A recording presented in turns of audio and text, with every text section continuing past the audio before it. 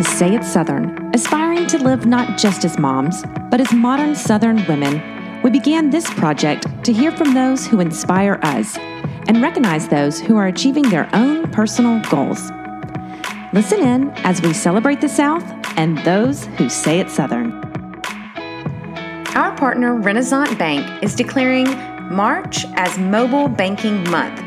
Throughout the month, they're going to be sharing tons of information about how you can utilize Renaissance mobile and online banking. To learn more or to find a Renaissance location near you, visit renaissancebank.com or follow the hashtag on social media, hashtag Mobile Banking Month, to stay up to date on all mobile banking posts. Y'all, I am beyond thrilled and excited to introduce you to our guest today. As a mom to 3 girls, I turn to her for advice and encouragement for all the things. Y'all, today we are speaking with Carrie Kampakis. She is an author, speaker, podcaster from Birmingham, Alabama. You may know Carrie from her blog that went viral titled 10 Truths Young Girls Should Know, or perhaps it's from her best-selling books, Love Her Well and 10 Ways to Find Joy and Connection with Your Teenage Daughter. Well, Carrie has a new book coming out April 5th, More Than a Mom, and she's here to tell us all about it. We are so thrilled and cannot wait for you to hear this episode. Please join us now as we say it Southern with Carrie Kampakis. Okay, Sarah, so excited to have Carrie Kampakis with us today. Yes. Carrie, basically, we just want you to move in with us and teach us all the things, because everything we read and listen to your podcast and read one of your Instagrams, I've got them all saved. Yes. Yeah. I was going to say, Courtney will send me some of your podcasts, and I listen to them when I walk a lot. Yes. A lot. And she walks a lot. And I walk a lot.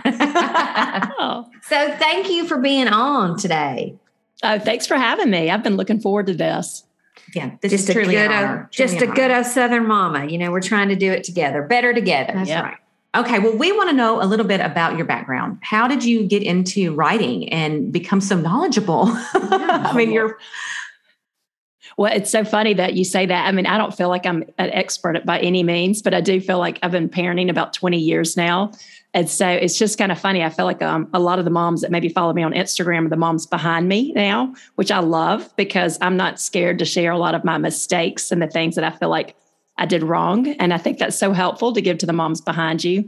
So I also realized I have 3 teenage daughters now and 1 preteen. And so one thing I realized as my girls grew up was that it was just harder to find advice, because I feel like when your kids are little, if I had potty training issues or something like that, I could go to the gym and ask 3 people and they could all give me advice. And it was just pretty basic. Everybody was going through the same things. But then as your children get older, you have to protect their privacy. And also people parent differently. And so kind of the values that people bring to the table will influence the type of advice they'll give. And so I don't know, I just felt like, I was like, there are times I feel like I know a lot of people in my community, but I wasn't sure who to ask for advice when you're trying to protect your child's privacy. So that's really one, I guess, benefit I feel like I can offer to my readers or people that maybe follow me on social media is just okay, here's some conversations you can have with your friends and you're still protecting your child's privacy, but maybe getting to talk about these issues that we're all facing as moms, especially moms of girls, to help each other out. Mm-hmm. Did it start with the books, articles? How did it start? Let's see. Well, I guess it really just started with having 4 girls and, it's just a slow path that God led me on. I always loved to write, but I never really dreamed of being a writer when I was younger, but I can look back and I kind of see the seeds being planted. But anyway, I did PR for Alabama Power for years. I did freelance writing. I did photography as a young mom.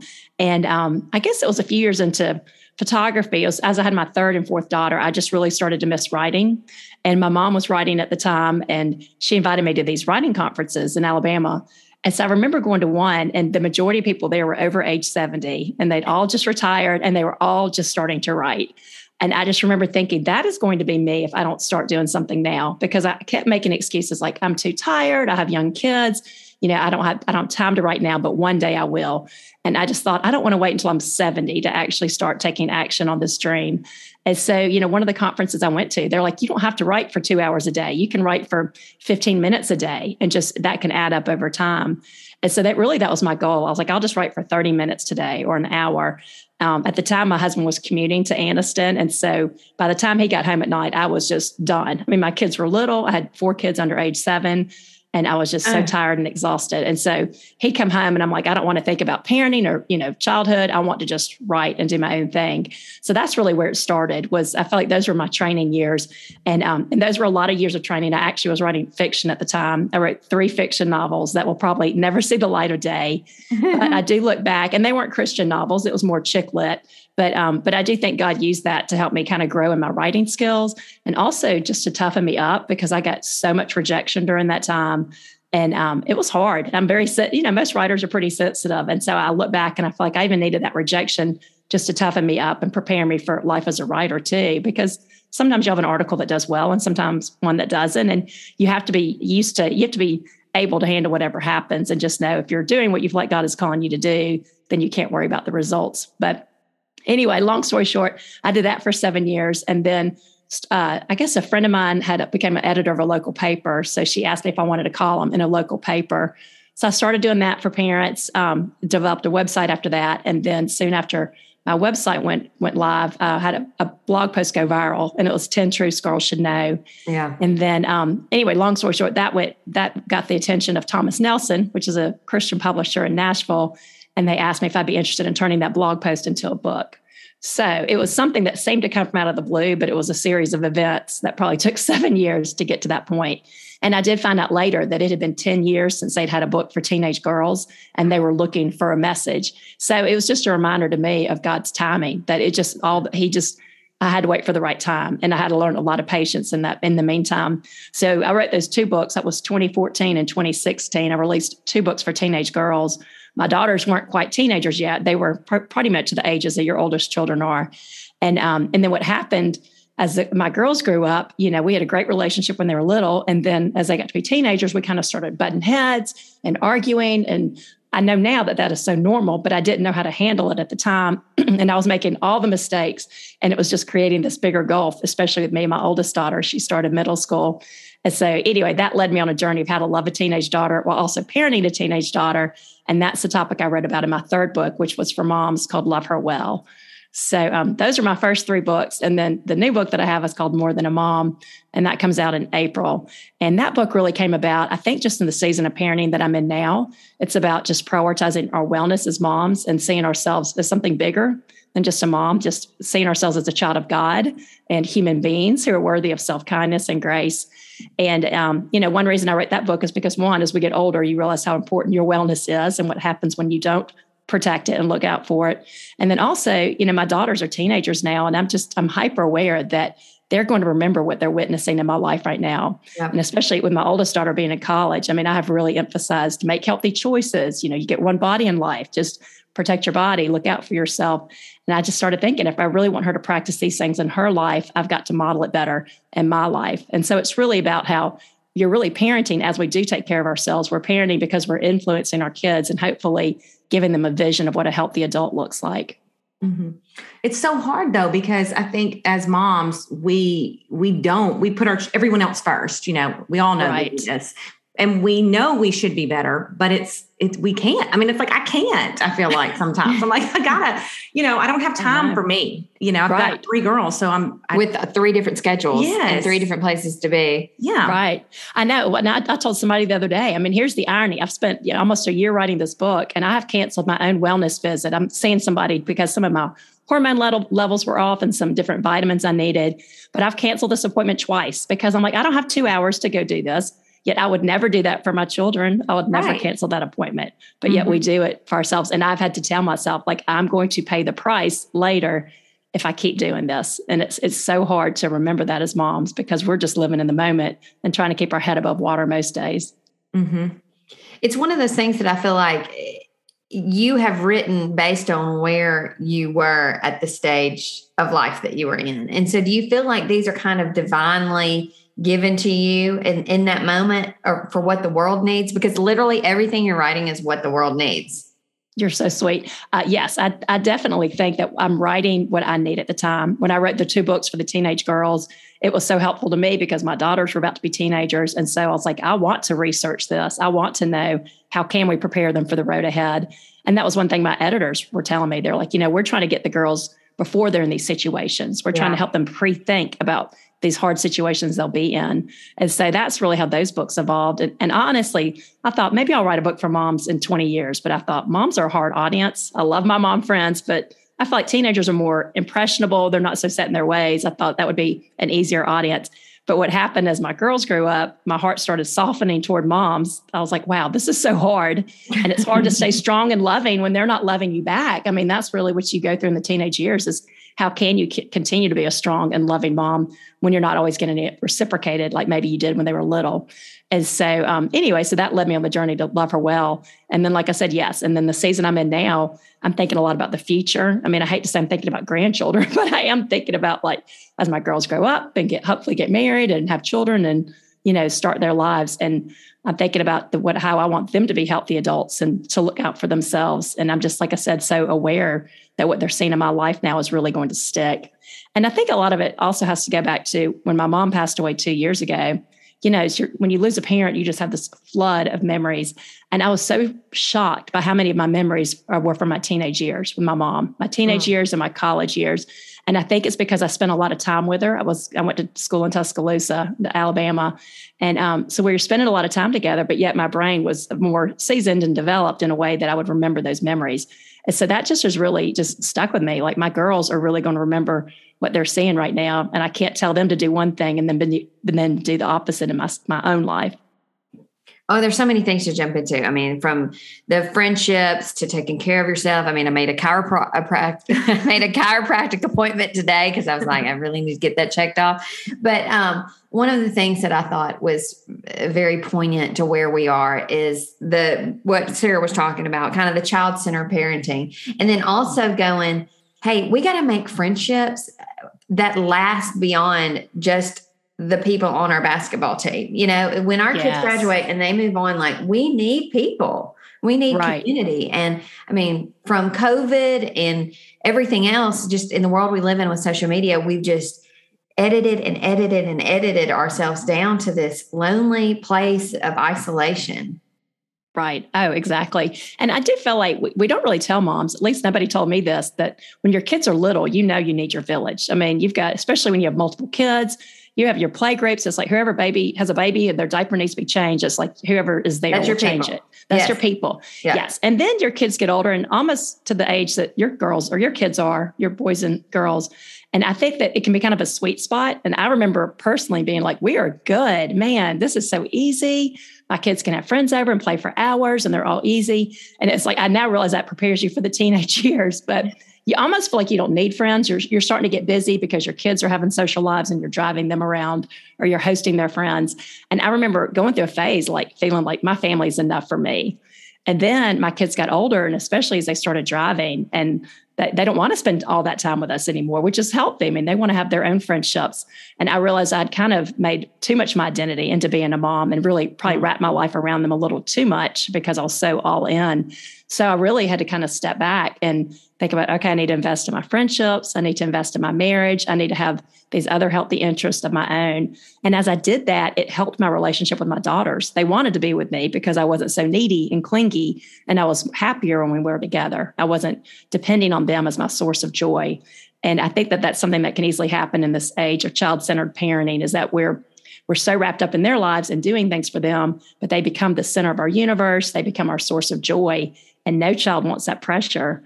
And I was even talking to a counselor friend the other day about it. And she was telling me her mom kind of finds her joy in her. And she's like, it really hurts our relationship because it puts so much pressure on me. And she said it preserves our relationship with our children when we find our identity in the right thing, when we're not finding our identity in our children, but something bigger, which for us as Christians is Christ. Yeah. And that's just a journey I've had. It's just really, I feel like I'm a stronger mom when I'm finding my strength in God and my identity as a child of God, and really drawing strength there. It's allowing me to be a better mom, no matter what my kids are doing on that particular day. Yeah. Cool. I needed that. I needed that. There is a part in your new book that we read and we went over when you were talking about mothers are humans too. And this is kind of what you're saying. And that we require love and compassion and rest and renewal and all of those things. But why don't we do this? I mean, what advice can you give to help us remember this? Yes. Or to practice this, really. I actually have a funny story related to that it was a big reminder that I'm human. But when my daughters turn 16, I always get their cars blessed. I take it to our priest and we get the holy water on there and they do a prayer.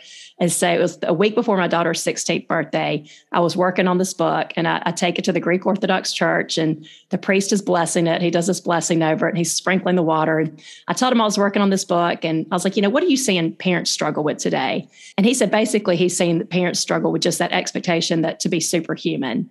And he's like, we're really the only culture that has this fascination with superheroes. And he goes, he was a priest in Greece for 10 years.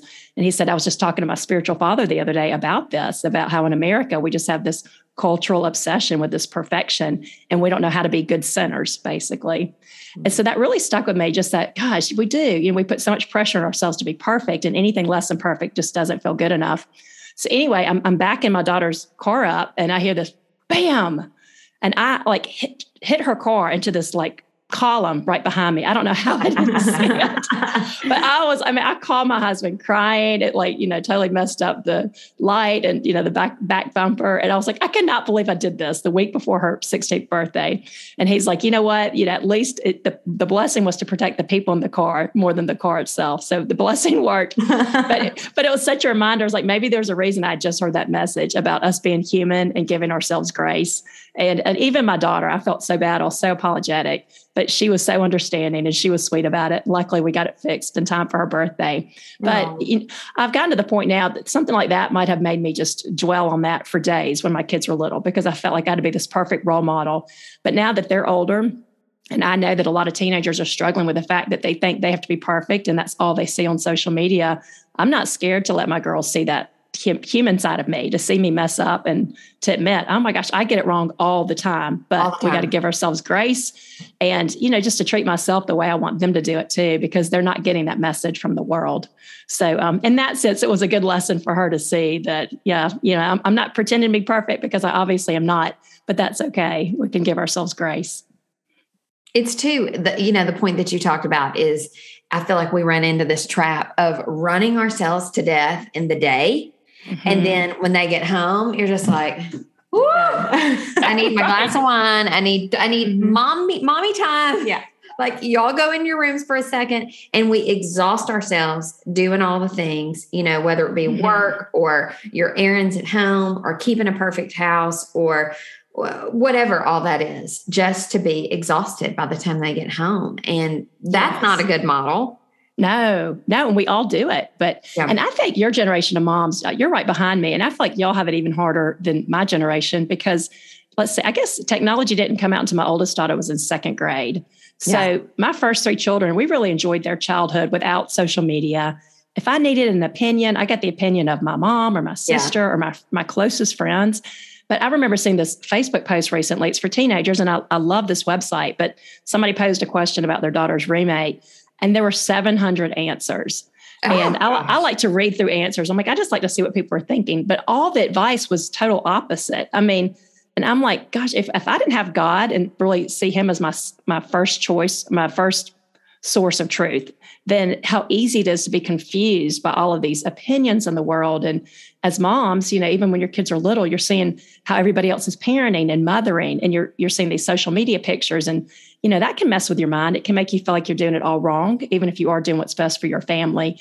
So I do think it's harder for moms in this generation than even maybe 10 years ago, just because of the pressure and just the awareness of what everybody else is doing all the time. Yeah. And same thing with our friendships. Yes. I mean, I think that that's the same sort of pressure we put on our friends because we are exhausted. We don't have time for friends. I mean, I'm guilty of that. I don't sit down and have lunch with friends during the week like I probably should. But you think you know a lot about them because you see them on social media. Right. You're like, well, I bet they had a good time in St. Louis. Right. But I never ask them. Yeah, exactly. Right. Exactly. Yeah. And it is I know. what we're running around for our children. It is. Well, it's funny. The same Greek priest that I was telling you about, the Greek Orthodox priest, when he moved here to the church here in Birmingham, he'd come from Greece and then Florida and then Alabama. But I was asking him, I was like, what's the difference between America and Greece? Because as you can tell, I love Greece. And so I just think their culture, they're very family-centered, faith-centered. It's just a different way of living. But he's like, they are just, people aren't so busy. He's like, it's probably the pace at which people live. But I loved what he said. He's like, if you ran into an old friend in Greece that you hadn't seen in years, then you would drop everything and go have coffee for 3 hours. Like, that's just how they live life. And he said, if you ran into an old friend here, you would get each other's numbers. You'd say, let's go get coffee. It might happen. It might not happen. By nobody's fault. We're just all busy. But I kept thinking about that after he left. I was like, that's so true. Like, we don't leave room in our schedules just for those impromptu moments, or our friend needs us, like room in our schedule to go help out a friend when she needs us, because we're every minute is scheduled. And so it's made me try to like not overly schedule every day, to not have, my calendar packed, so that if one thing goes wrong, then I'm having to cancel everything else. But it's hard because that's not our culture and that's not the way we do things here. I loved the points that you made about having and modeling friendships and building uplifting friendships. I think you had 8 points in the book. So the first point being like, work on yourself, because if you're not a good version of yourself, you can't be that for anybody else. Right. Yes. And I see this with teenagers all the time. And I feel like they're all struggling with friendship, and I'm getting emails from them and their moms. But I think that probably the core problem is just our culture, is that everybody spends a lot of time thinking about, how is everybody making me feel, or I feel lonely. And if we could just sit and think, well, however I'm feeling, I bet other people are feeling this way too. And I can be the one to go initiate a conversation, or to invite somebody to go to dinner or to coffee. Just being that friend that you really want to find, and knowing that however you're feeling, other people are probably feeling that way too. And like you said, I think that you attract the friends who are like you. So I always tell the girls, like, if you want to attract kind friends, and you've got to be a kind person. And I, especially middle school, kindness is not always appreciated. And I'm like, you know what, you just be patient, because as people have friends who are unkind, sometimes you just don't know better. It's when you have friends who are unkind, it only takes getting burned 1 or 2 times to realize that you're never going through that again. And ultimately, the kind of friends that people want will be the kind ones. It might be high school or college when that personality is more appreciated. But I'm also like, those are the friends that will also still be there 30 years from now. Yeah. And I'm like, you don't want to invest all this time and this energy into relationships from high school or middle school that aren't even going to exist in 5 or 10 years. But it's hard to teach them at that age. But I think the same thing applies at our age, just us being, and really, I think for us to be able to be that kind of friend, we've got to get over our natural tendencies to compare and be competitive and to feel less than other women. And I'm even trying to teach that to my daughters. I was like, it's hard, because of course we get jealous of other people's gifts, but we've got to remember that God has given you your gifts, and this is your lane, and this is what you're really good at. But it's hard just to be able to appreciate somebody else's gifts without letting that envy get the best of us. And I think it is hard this day and age too, for adults as well as teenagers, with the social media. I mean, we could go to the right here. Yeah. Do you have 7 hours? Do you have 7 hours to spend with us on social media? I mean, just the comparison. When you say comparison, it's just like, you want to talk about the devil's tool, man. I mean, it will ruin relationships. It will ruin self-worth. It will ruin, that's a great caveat to get into the teen scene for a minute, and just how we've got to teach them about mean girls and, people that really take care of you, and the people that don't keep score. And but it just seems like the problem, though, it always seems to go back to social media, because they're lonely, or they feel left out because they saw their friends on social media. And adults too, I'm talking about women friends as well. Right. And the teenagers. Right. Same thing with appearance, and like, what are you wearing? How much weight have you lost? I need the waist trainer. I got to have the waist trainer. It's like never ending. I know. It does. I need the lip flip and like, I got a really long list of the things that I need. And I know. But that's the modeling thing, if they see us running around trying to fill this humongous void, the friendship void, or we're struggling alone, or we're to ourselves in isolation. I mean, how are we going to model this for them? But yes. And I think that's my biggest lesson as my girls grow up, is don't be scared to let them see your humanity. That obviously there's my big problems I'm not going to go dump on my children. I'll take those to adults or my husband or somebody else. But it's okay for them to see us struggling in very human ways. And I think it's so beneficial because, like I said, they always feel less than just looking on social media, and that's all they see is perfection. And as I shared in the book, I always think about this 17-year-old girl who went to this Christian retreat with her parents. She's very close with her parents, but they were having this heart-to-heart talk, and she just burst into tears. And she told them, she was like, y'all are just so perfect. I feel like I can never measure up. And her parents were heartbroken, as any of us would be, because they never intended to portray that image. But I think sometimes as we're trying to be good role models, we forget that you can still be a good role model even when you're going through adversity. And that actually helps them. Like when my mom passed away, I would let my daughter see me cry.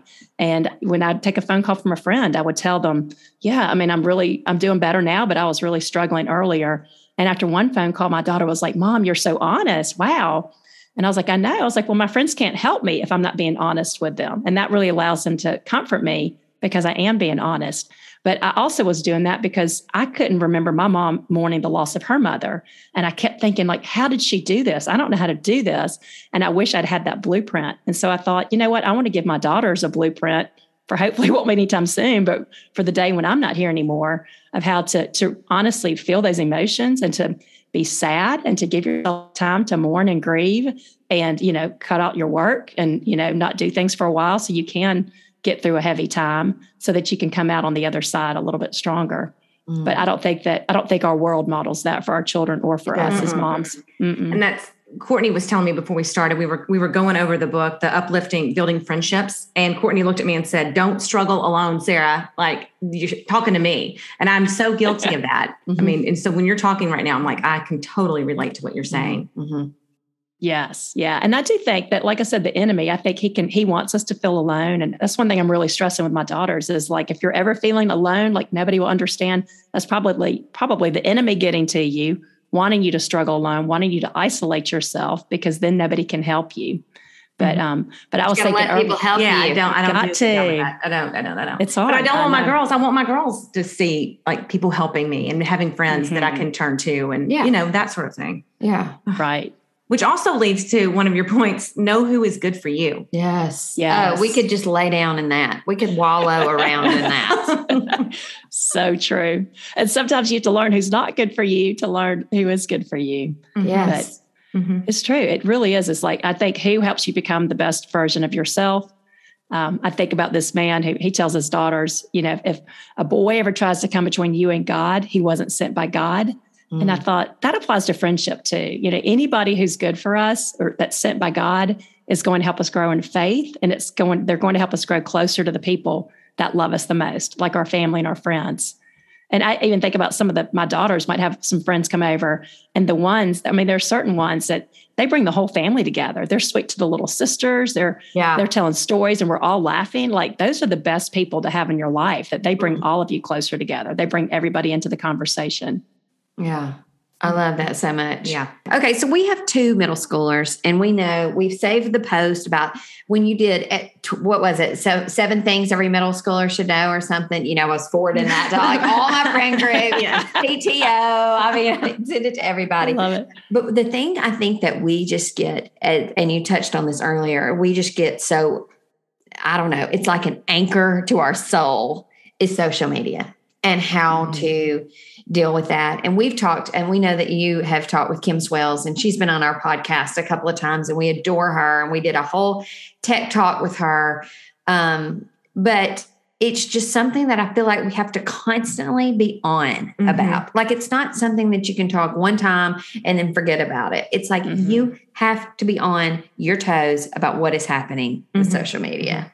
Yes. Yes. Are there any specific questions or? Well, it seems like everything. I even asked some moms that have teenage girls and middle school girls. I was like, I'm interviewing Carrie. Like, what would you want to know? And they just, every question they had or comment about their daughters and issues that they face, it always leads back to social media. Like, she feels left out because she saw them on social media. She's not eating. She's lost a bunch of weight. And it's because she's comparing herself to others on social media, which that's nothing new. I mean, that's been around forever, but same thing with the mean girls. She's, they're intentionally leaving her out and posting or tagging or sharing ugly pictures of her. It's this cycle. So what advice do you have for teenagers and middle schoolers with social media? Yes. I think something that somebody told me that I feel like was the game changer for my daughters, and I go back to it all the time, is just before they even get on social media to ask, make sure that they're emotionally ready for social media. Yes. I think you posted this the other day and it was incredible. Yes. Yes. And and that was the best advice that I gave my girls, just because I was like, okay, as you're going on here, you've got to know that you're going to be scrolling through it. You'll be perfectly happy. And then you'll see some friends eating pizza together without you. And, it's going to make you sad. And that's perfectly normal. But if you go and cry for 3 hours because of that, then you're not emotionally ready for social media. Yeah. And of course, we all feel that pang. We all feel hurt. And I've even learned for myself, if I'm down and I'm not feeling good about myself, that's the worst time to get on social media, because when I see something like that, it makes it even worse. But I think just helping our kids develop that self-awareness. And also, this is where I really think faith comes into the picture, and just, knowing the truth about who they are and who God says they are, and why that is so central. Like what they're seeing on social media, all these messages that you're going to hear 1,000 voices in the world. And like, what voice are you supposed to listen to? And then really it all goes back to just, who does God say you are? Who did God create you to be? He created you, your body intentionally, specifically. You're beautifully, wonderfully, and perfectly made. And just really, but it's hard because, like I said, we're all seeing these images and feeling left out. But I think it's really just that self-talk and just the thought loops that are going on in our heads. But I do think that the more that we can equip our girls up front, and I've found that even with something like dating, it's easier to talk about dating with our girls before they're actually dating, before they're in those awkward situations. And the same thing with social media is just to think about what is it that you were worried about with our daughters, and have those conversations before it's even an issue, and say, a lot of girls, creates a lot of body image dysmorphia, or just unrealistic expectations of how a woman or a girl should look because of these images out there. And you just got to know that it can really mess with your mind. But, I always tell my daughters, when it comes to their body, I go back to the whole thing that you get one body in life. And, my mom was sick the final years of her life. And I'm like, it made a big difference what she was eating, just the nutrition. I was like, your body has got to last you as long as Nana's body lasted her, 84 years. And, what you're doing now, you're setting the stage for your future. And whether that's, going to college or drinking or vaping, you mess up your lungs, you don't get another set of lungs. That you're working with the same body. And same thing with your body. Like, yes, we all want to look good, but you also want to nourish your body. Really food is about nourishing it and making sure that you get the nourishment you need. And I would tell them stories like this. Like, I have friends who have had eating disorders for 20 years. And one of them broke her arm a couple of years ago, and she had to get all these rods put in there. She's like, her bones will not glue back together like somebody's bones normally would, because of her eating disorder that she had all those years. So I just really kind of take it back to like these choices that people make as teenagers that you don't think much about, because you're just in that temporary moment of satisfaction trying to look a certain way or live a certain life, that it can have these long-term ramifications. And I think as we have these conversations with our kids, it's like, what does a healthy life look like? Who do you want to be? And just constantly rechecking that conversation we're having with ourselves. And even with myself, I'm like, taking my thoughts and making them captive to Christ. When I'm having an ugly thought about somebody, I've got, okay, God, help me. I don't want to be thinking this thought about my friend or this person. And I know this is not from you. Just help replace this thought. Give me a healthy thought from you. But it takes a lot of intention to do that. And I think if our daughters aren't having help with, okay, what is a healthy mindset, then it's so easy to get sucked into whatever the internet is telling them, or believing whatever's being said about them on social media. Oh, such a good point. Do you have like ages, since you have like a college age, high school, tween, do you have ages that you think things are appropriate for certain things like dating and social media and, riding in a car with friends or whatever? What do you kind of see all those things as? Yes. I think the beauty of us moms is that we're always with our kids. And probably my biggest advice to the moms behind me is just to, like, as you are driving them to school, as you're driving them to practice, just always think that, I know I'm probably too much on the life lessons sometimes, but I do believe in getting the seeds, planting those seeds earlier than you think you need to, because they will be in situations earlier than you think they will. And just the way that they're growing up, things will be happening.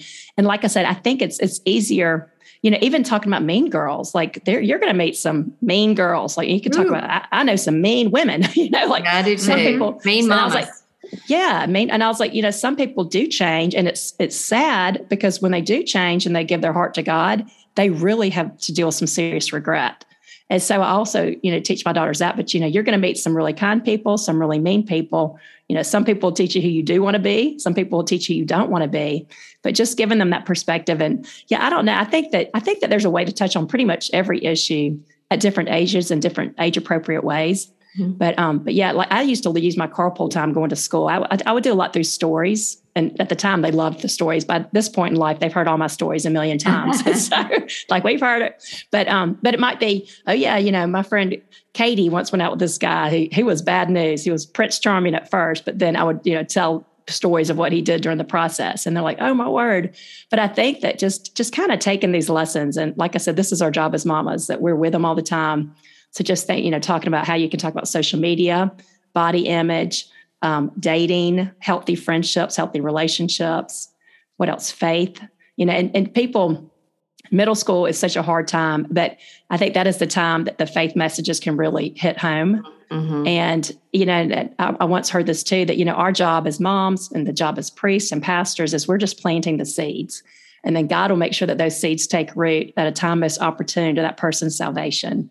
Which I always love that. So I'm like, something you teach them now, it might not sink in. They might roll their eyes. It might not mean anything. But 20 years from now or 10 years from now, they might be in a situation where all of a sudden that is taking root. And so an example of that, always, when your kids are little, you're teaching them, find your identity in Christ. And so they're like, whatever, but I was like, find it in Christ. Don't find it in a uniform, anything else. It's great if you make the team, but that's not your identity because those things are temporary.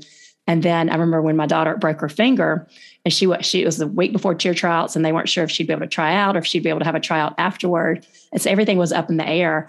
And she was like, you know what, I really want to, but if it doesn't work out, I'll be okay. My identity's in Christ, not my uniform. And I'm like, oh, thank you, God. Yes, and so, and so it's like, I think as parents, we fear those moments so much. I had another child that didn't make cheerleader last spring. And that was, such a huge part of her world. And she's been fine. Like she's handled it so much better. But I do think all those messages about identity and just knowing that that's a part of your life, but not the center of your life, helped get her through that. And it really did strengthen her relationship with God. And it drove home all those points that I tell her, that you can lose your place on the team overnight. You can lose your friendships overnight. Your father could lose his job. I mean, overnight, you might not live in the same house. Like everything that we have that we tend to put our worth or our value in can really change overnight. And so, but if we put our faith in Christ, then that's always going to be the same no matter what we're going through. Mm-hmm. And I really think that's the best thing we can teach our children, is just giving them that foundation. And it might not sink in until they're going through a trial and they're like, oh, this is what she meant. Yeah. This boy broke my heart, but, God still loves me. And, this is why I've got to make him number one in my life and not a boy. Yeah. Mm-hmm. One of the crucial life skills that you talked about, I saw a post, was that all children need empathy to succeed. Mm-hmm. Can you touch a little bit on that? Yes. I think that goes back to how we're a very me-centered generation, that we're often thinking about how people make us feel, and yet we're not thinking about how we're making other people feel, or maybe how other people are feeling at the time. Mm-hmm. And, an example of this is I met a woman at a speaking event, and, all moms have those moments when somebody's mean to their daughter or mean to their child. And our instinct is to want to be mama bear, right? And sometimes we can make it worse when we're mama bear. So I've learned acting on my first reaction is not always the best idea. But she told me, she's like, when my daughter is hurt by someone, I always ask her, well, what do you think might be going on in their life to make them act that way? And so really thinking that, just kind of teaching them that hurt people. And sometimes somebody's acting that way because of some pain or insecurity in their life. And we really don't know. But, you can't control what they're doing, but you can do the right thing. And so I think that's just an example of empathy. The story that I shared in that post that really stood out to me, because I don't think I could do this, but it was a friend of mine. Her father was on his deathbed. He's just in the final weeks of his life.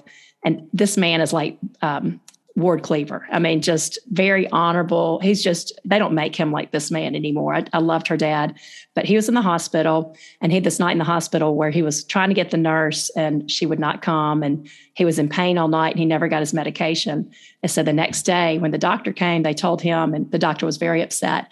And he was like, you know what, I can get you another nurse, if you want. And the grandfather was like, no, I want this to be a lesson for my grandchildren. And so anyway, when the nurse came back in, he told her, He's like, I had a really bad night last night, and something tells me that you did too. Do you want to talk about it? And so they said, his son told the story at the funeral, and they said from there, the nurse just spilled her guts of all these things that she was dealing with her family and all of this. And after that, they became close friends. And, she was a better nurse. When he was moved to a different floor, she came and checked on him every day. And it was just the way he handled that situation, like especially being on his deathbed. He could have gotten anything he wanted, but he wanted to teach his children empathy, and how sometimes if you just have a little empathy for someone, you can work through some conflict. You can help make somebody else a better person in the process too. But again, I don't think that's a mindset that the world is teaching us. And so it's just really important for us to have those empathetic moments and teach our children how to do that too. That's good. That's good stuff right there. I mean, it's just like, yep. Okay. So what else do we need to know? Yep. What else can you teach us today? We're so thankful in this book, More Than a Mom. I mean, it is just. When is this book coming out? April 5th? April 5th. April 5th. That's exciting. Everybody's going to need a copy of this. I know. Carrie, would you autograph some books and let us give them away for the podcast? Yes, I'd love to. Okay. We would love to be able to share those with our group. And your other two books, I mean, Love Her Well. It's so funny because I have boys, and I'm like, several of my friends have it. And one of my neighbors loves Carrie Kompakis so much that sometimes for their dinner, she will put on Carrie Kompakis podcast. And she's like, girls, round the table, girls. Hilarious. I love it so much. But I'm like, okay, hilarious. I need somebody. I mean, I use all your things and compare them to boys, but I need somebody teaching me about raising these wild children in my house. Well, I do have a good friend. She has the Boy Mom podcast. Yes. Her name's Monica Swanson. She gives a lot of good advice on raising boys. Mm-hmm. And I'll tell you who I think they have changed my whole parenting philosophy is Sissy Goff and David Thomas in Nashville. Yeah. They are actually, my daughter's thinking about going into counseling. And I'm like, well, you need to go intern for Sissy one summer, because the way that they do it, I think it's just also grace-filled and just the Christian approach. I think that they, I don't know, there's something about the way that they can teach you about parenting and maybe feel like you can be a better parent, but not make you feel guilty about maybe what you've done wrong in the past. Totally. And I think that's so important for us as moms. It's like, you do the best you can at the time, but you can't do better until you know better. And just, like I said, give ourselves we can't handle grace. any more guilt around here. No. We pile enough on ourselves. We don't need that. We got enough. That's right. Carrie, there's this thing that we do at the end of our podcast called Popcorn. And it's where we get to know a little bit more about Carrie. And we ask quick questions. You give quick answers, expound on the ones that you want to. But it's kind of fun because it lets us know kind of more about, the person that Carrie is and not necessarily the author. So anyway, you want to jump in? Yeah. Okay. So you're in Birmingham. So Correct. What's your favorite restaurant in Birmingham for a night out? Ooh, a night out. Probably Dyron's. It's what do you low like country. I don't. It's close. It's a low country seafood place. It's just very cozy, kind of a cavernous type feel inside. It's just great food. Okay. If we're coming to Birmingham, where should we visit? I would say definitely go to Alexis Cafe for lunch. They have delicious food and also delicious cake, and you can get the cake by slice. Also the shopping. We have some great shopping in Mountain Brook Village, Crestline Village. I also love the shopping over in downtown Homewood, Soka, and a lot of really cute stores over there. And then, of course, the Summit has some really great outdoor shops. I do love Birmingham. Yeah, I do too. When we did the webisode there, we had a great time. We loved it. Mm-hmm. Yeah. So if you're leaving Birmingham, though, we're coming to vacation there. Where are you going to go vacation? Where do you like to go? Well, we usually go to the beach. We go to Perdido Key, typically. We love to go to Greece, like I'd mentioned earlier, but we went 5 years ago as a family because my husband has some relatives over there, and we're hoping to go back again this summer. So it's great. The only thing about that is it kind of ruined our kids because nothing else compares to Greece. For sure. That's a bucket list trip for me. Yeah. Oh, yeah. They're like, we'd rather not do any vacations for 5 years and go back to Greece. But yeah, if you ever go, let me know. It's amazing. And you come back to America, you're like, everything's so new here. It's so boring. No, so we don't have any culture. Mm-hmm. Yes. Okay. If you find $100 in your pocket, what are you doing with it? Ooh, probably going to spend it on my girls. Mm-hmm. They're always needing something, aren't they? They're always needing something, yeah. And I've learned with teenagers and clothes, I usually have to find it. When I find it, I just buy it so they have it. Mm-hmm. What's something you carry with you at all times in your purse or your bag? Well, this is not very exciting, but an EpiPen. I have a daughter with food allergies, and so I don't leave home without that. And I'm trying to teach her to do the same. How old is she? She's 12. Okay. So this is, got to model that behavior. That's right. That's right. Let me tell you something. If I had $1 for how many times we've left the trumpet at home, headed back to middle school. Pick up the trumpet. Okay. I'm looking at you because we're doing Zoom, and your skin, she's got beautiful skin, glowing skin. Makes me think we should have some lights installed in our studio. What's your must-have beauty product? Probably, what is it? It's the Elta. It's the tinted moisturizer. So you get a little bit of the tint in there, but it's really thin and it doesn't just like layer on like a typical sunscreen you'd use at the beach. Elta indeed. Mm-hmm. Yeah, people have told us about that. Yes. They've mentioned that on here. Yes, I love it. All right, if you can take one person to lunch with you, who would that be? It could be deceased or alive. Anybody. Yeah. Mm-hmm. Anybody. C.S. Lewis. He is my hero. I read his work and I'll go reread it. It's just, he just writes in a different way that speaks deep to the soul. I love him. Okay. If you could go back and tell your 16-year-old self something, what would you tell her? I would tell her to not be so hard on herself, and that it's okay to not be perfect, and to learn early that it's okay to make mistakes and to show yourself grace, because that's something I wish I'd learned 20, 30 years ago. Mm-hmm. What about your 30-year-old self? That's a good question. Same thing. Well, it would probably just to enjoy every season of parenting, even the hard ones. Even for me, that when my kids were little, and especially when I had 4 under the age of 3 or 3 under the age of 4, I felt like I was just frustrated and short-tempered, and I really just didn't see it as a season. And I wish I could have been a little bit more patient during those years. Yeah. Because you want to label your kids like, well, that's the fun one. That's the happy one. He's the one that drives me crazy. Yeah. But it is just a season. Mm-hmm. I mean, it'll pass. Yep. Right. They do. They grow up. And some of those qualities that drive you crazy when they're younger can be some of their best qualities when they're older.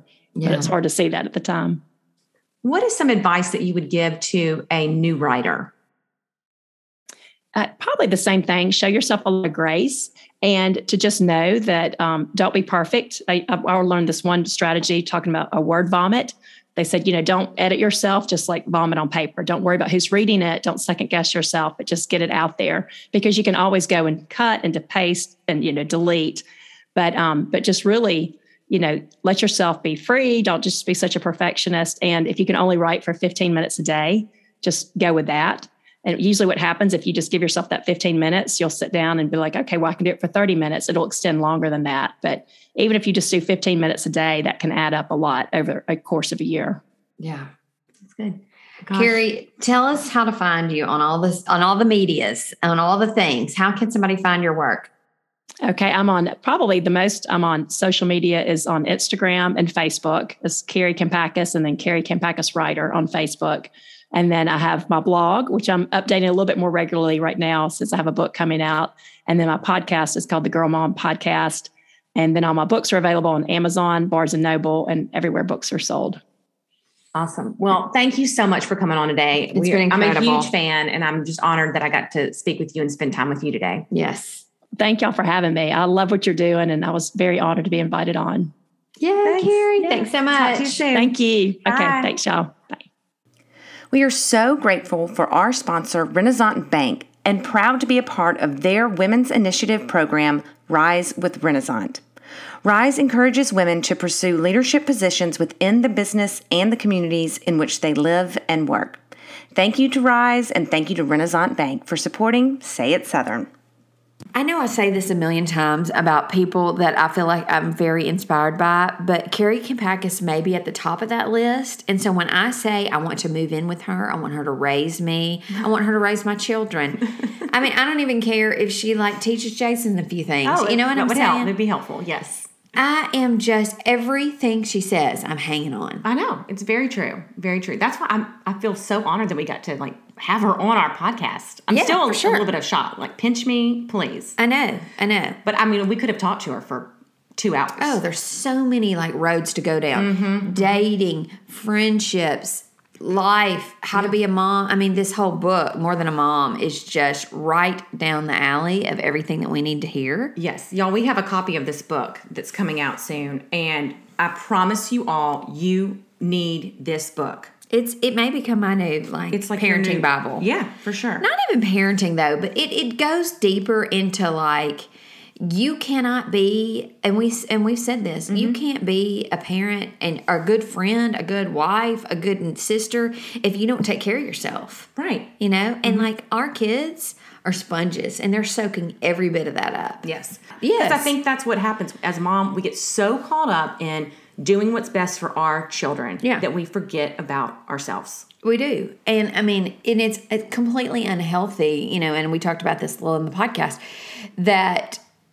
we make the child the center of our universe. I mean, what a disservice. Yeah. And let me tell you who's learning this right now. Think about our days. Think about what we do. We drop them off, pick them up, take them to 18 different things. Okay. And we're on time, and, you know, everybody is going somewhere different. Yes. Every day. Dean Hauser Goolsby is learning this lesson right now. And he is 8, and it may be the hardest, it may be the hardship. It is his cross to bear right now. And I feel like I've done it to him. I mean, we've done it to him. Yes, for sure. But he is having to learn this lesson. And when I tell you, it is literally, well, my whole family's learned. Let me tell you what happened this week, okay? So I had some dinner. I just feel like I'm on here telling about like some ailment. I have another diagnosis. Had to have a tooth removed. Okay. Now let me just say this. No, you can't see it. It's not on the bottom. I didn't have an implant. It's on the top at the very back. It was halfway down my throat, and I have shallow roots. Okay. So I had it removed, and so it was really, you know, I have a little dental phobia. And so I was just like, okay, guys, I'm going to get all this stuff rearranged, you know, the pickups, cancel piano, do the things, because I don't know the course of the day. So my dentist had said, take 24 hours. You're probably going to be really sore into Thursday. So maybe even, you know, might want to lay low on Thursday. So a good 48. Give yourself 2 days. Pretty much. But you know how that goes. Well, yeah. There ain't no 48 hours. So for 24 hours, like I came home, Jason dropped me off on the curb. He went to work. I came inside, went to sleep, got up, I worked on my computer for like an hour, and then I kind of laid around. But I didn't like start binging a show or anything like that. I probably should have.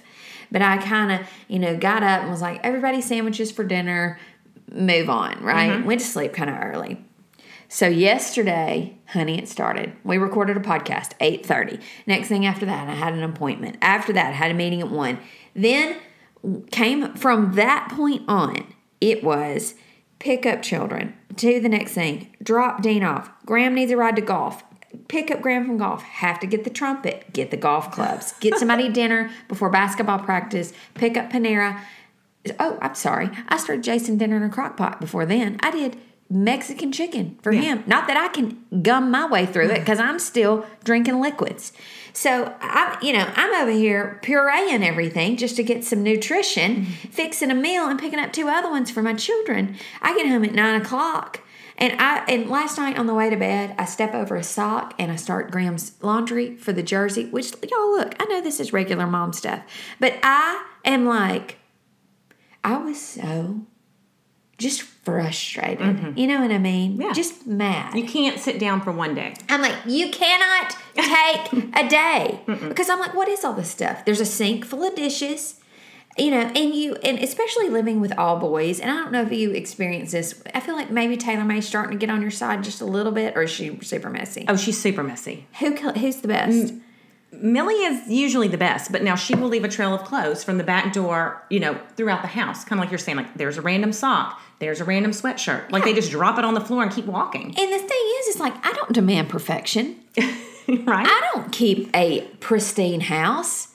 But what I do expect is for somebody to move something so I don't have to do everything for everybody in this house. Oh, honey, it went on the rampage. I am not a maid. I am not your maid. It takes everybody to live in this house. I was so mad. I didn't speak to any of them.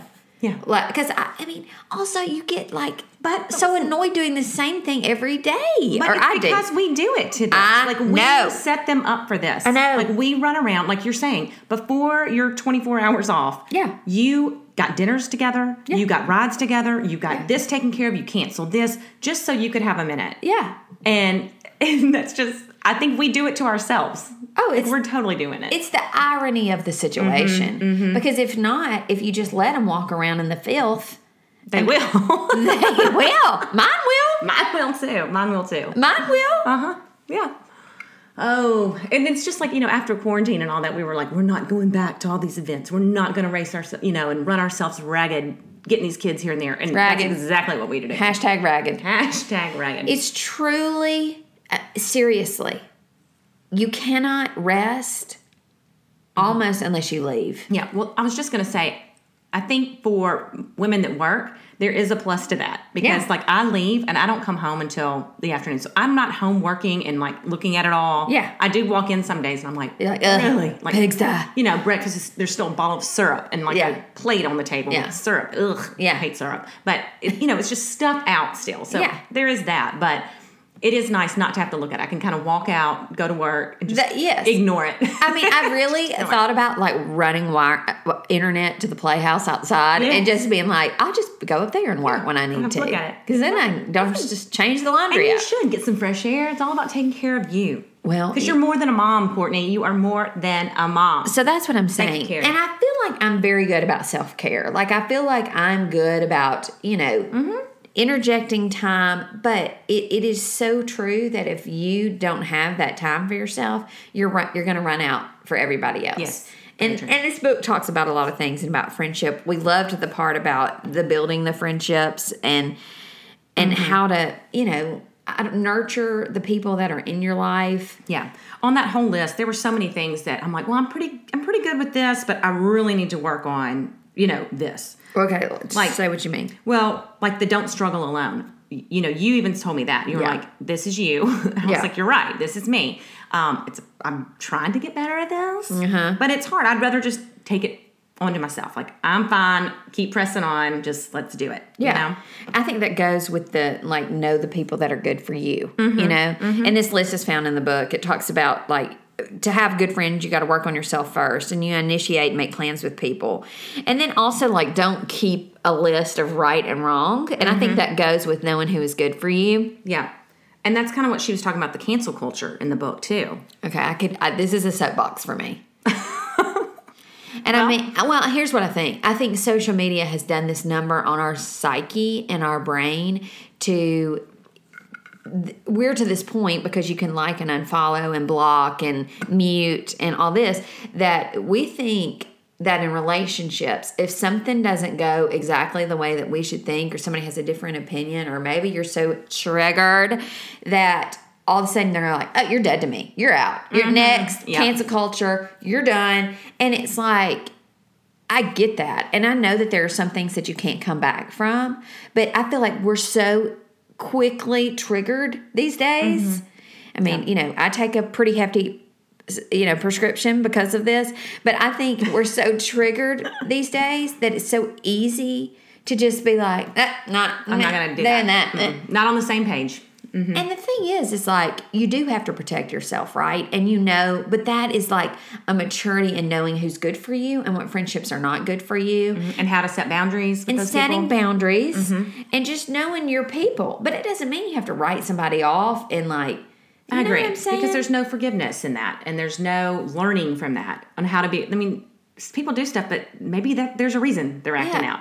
Be a good friend. Well, and it just shows you, like what she said, everything happens in a season. It's like we're so quick to label everybody, including our kids. They're the trouble one. They're the one that can't da-da-da-da-da. And it's like, maybe they're just going through something, Yeah. And everybody will circle back. Just give it a little time and a little patience. Go back to the fruits of the Spirit a minute. Self-control, compassion, gentleness, But it's just teaching our children that, oh, you don't have to tolerate if someone does this to you. When it's like, no, maybe you should. Maybe you should. Maybe you should learn the lesson in that.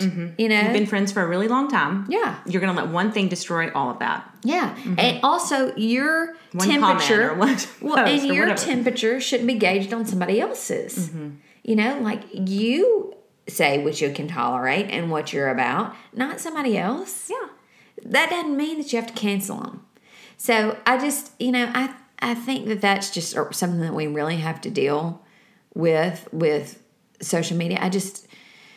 Well, and also It just hurts my heart for people because I feel like teens and we're just so isolating these days. Yeah. And I was just going to say, we don't want to see we don't want our children to see us doing that to our friends. Yeah. Because we wouldn't want someone doing that to us. Just we make a mistake and they cancel us. Right. So why would we do it to someone else? Easy to say. But I do feel like that. I feel like maybe that we're on eggshells, so scared of getting canceled. I mean, good grief, this podcast could get canceled. It could. We could say the wrong thing. There are some things that we have said, like, well, if we talk about this or that, people, we're going to get in trouble. For sure. know. We have set our boundaries. There are things that we don't bring up. But things that we have very strong opinions on. And if you ask us, we might share with you privately in a loving conversation. But why? Why air them out? You know? Yeah. I don't know. It's a tough balance. It is a tough balance.